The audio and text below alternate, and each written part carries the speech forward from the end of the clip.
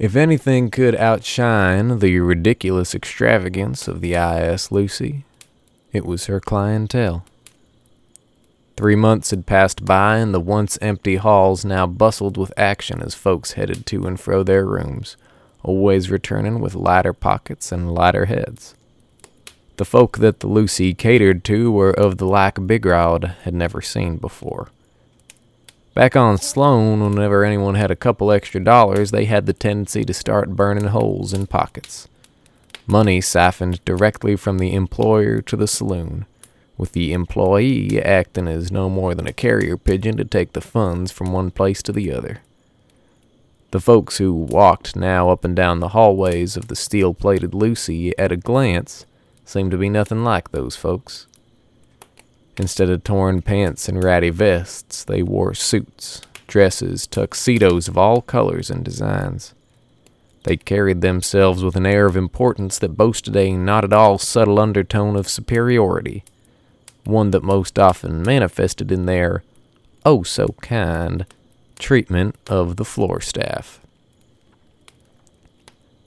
They looked fancy and pretended to act fancy, but closer inspection revealed that these folks weren't no different at all from the Sloan residents, except for one key feature. The money that they squandered flowed out of an endless reserve, and more often than not there wasn't a single penny in that reserve that was earned. If fresh money burned a hole in pockets, then I guess the older the money, the bigger the hole.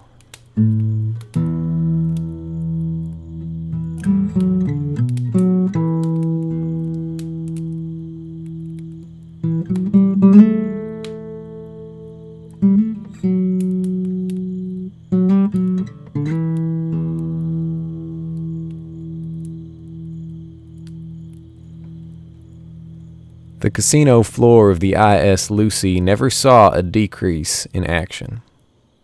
All I can figure is Conrad must have had one darn good publicity man, because the very same day that the ship opened for business at the port city of New Harbor, not one room was vacant. Folks bought indefinite tickets to stay on the ship until their wells ran dry. Conrad's business model was such that you put a certain amount of money directly into his possession upon entering the ship, money which he guarded in a personal safe in his very own office. And in return for that money, he gave you a certain amount of chips every day, subtracting, of course, a meager sum for the pleasure of staying aboard his fine vessel. You could stay on for as many port stops as you liked, and whenever you wanted to get off, you were meant to visit Conrad and give him however many chips you'd made. He would return however much money hadn't been subtracted by your room tab or bar tab, in addition to any money you may have made, and you'd be on your way. I don't think in the entire history of Conrad's life he ever handed anyone more money than they walked in with. On one particular day, just 2 months after opening, one particular man arrived on the scene. Everybody who came aboard the Lucy was wealthy, and Big Rod never was one for trying to guess just what extent that wealth stretched to. In the case of this individual, no guessing was required. It was announced that the Lucy was to make an unexpected stop at the small but luxurious Port Vita. When we arrived at the port, no one got off, but one man got on. He was human, just like every other wealthy stuck-up customer the Lucy had serviced in its so far short time of operation. But unlike the others, he was startlingly proportioned. He couldn't have stood a more than 5 feet tall, Big Rod guessed, and that was being generous. He was a rotund fellow, with a bald head crowned by 2 eagle's wings of black hair coming out each side.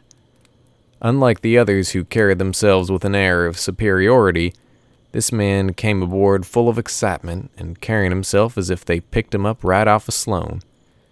He hobbled slightly when he walked, but if anything, it just added to his charm. a charm that was constantly accentuated by a boisterous laugh and a contained but sly smile.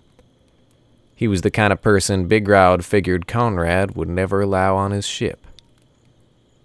But Conrad hadn't just allowed this man on. He made a stop, special just for him. He personally welcomed him aboard, and he placed him into a hitherto unused living quarters that had its own floor above the command deck, with a broad glass curved wall that gave a constant view out into space. Big Rod had only heard rumors of this man for the first half of the day he'd been on board. But when evening came, he knew that this man of mystery, just like everyone else aboard, would make his presence known on the main floor. It was early on in the night, and Big Rod was dealing a hold'em game between two friends. Besides that, the floor was mostly empty. Marcus was talking to one of the bartenders, getting in a welcome break before he started his night, and Galgung was taking his break to play what Big Rod had come to know was called a bass, the large, bodacious, curved instrument he'd noticed his first day. Galgung wasn't part of the casino band, but he was excellent, and if his muscles hadn't impressed Conrad, Big Rod always figured his playing would have done the job just fine.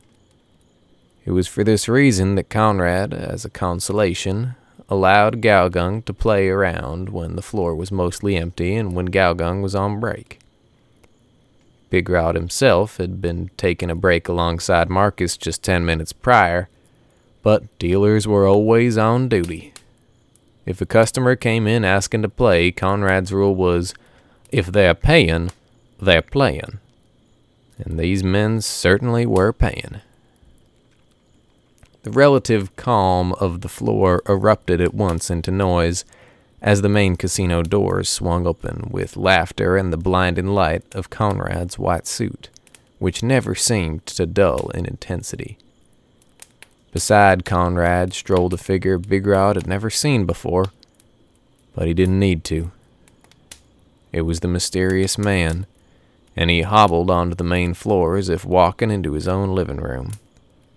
Behind him strolled a procession of folks dressed in their Sunday's finest, keeping a big enough distance so they didn't seem like they were eavesdropping, but staying close enough that anybody with half a brain knew that's exactly what they were doing. The new presence aboard the floor immediately made his destination known as his scanning eyes locked on Big Rod's table. The other dealers scattered from their various spots around the room, in, of course, the most professional way imaginable, and made their ways to their respective tables in preparation for the coming storm, which had arrived significantly before the forecasted time. Unfortunately, they weren't quick enough. "Pardon me, but do you two fellas got room for a couple more around here?" "Yeah? All right, let's get going." The voice of the mystery man jarred Big Rod. It was one he wasn't used to. Leastways, not aboard this ship. It was abrasive, harsh, and didn't seem to befit a man of his status. Then Big Rod saw it.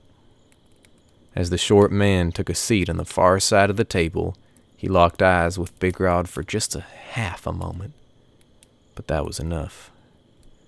He carried cunning in his eyes, a sly wisdom that caused a feeling in Big Rod as if this man had more power than he could understand.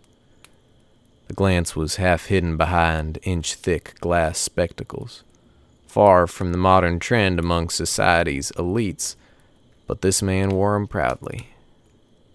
It was almost as if with everything he was saying, "I don't care one bit about who you are or who you think I am, because I'm fully okay with what I've got. Oh, those are some nice cards you got there. You're gonna win it with those cards for sure." The man sat peeking the cards of the man next to him while he waited for their round to finish. This was far from casino regulation, but Big Rod figured he probably shouldn't say anything if Conrad, who was sitting not 4 feet away, felt no need to enforce the rules himself. "Let me tell you, buddy, you're just going to want to get out of the way of these guys. They're going to take it all the way home. he said to the second man, and laughed loudly. The two men couldn't help but slightly grin, and the second man threw his cards in, giving a not entirely small amount of buckaroos to his friend. All right, dealer, let's get this show on the road. Let me see him. What's your name, kid? The man was eager to start the new hand, but Big Rod was so taken aback by his question that he paused a moment. It wasn't casino regulation to peek at another man's cards, but it was a whole nother thing to ask a dealer his name. Here on board the Lucy, the dealer might as well have been a card dispensing machine that told you whether or not you'd won at the end of the night. The name's Big Rod, sir. Big Rod responded slowly as he started to deal out the cards. First-hand blinds today are 10 and 20. Nice to meet you, Big Rod. My name's Deck Reynolds. This is a fine ship you got here. You enjoy living aboard? Well, sir, it certainly has its moments. Deck. The man corrected Big Rod. Big Rod glanced at Conrad for approval, but he had no answer in his eyes. It certainly has its moments, Deck. Well, that's nice. That's real nice. I think I'm going to play this hand. What about you fellas?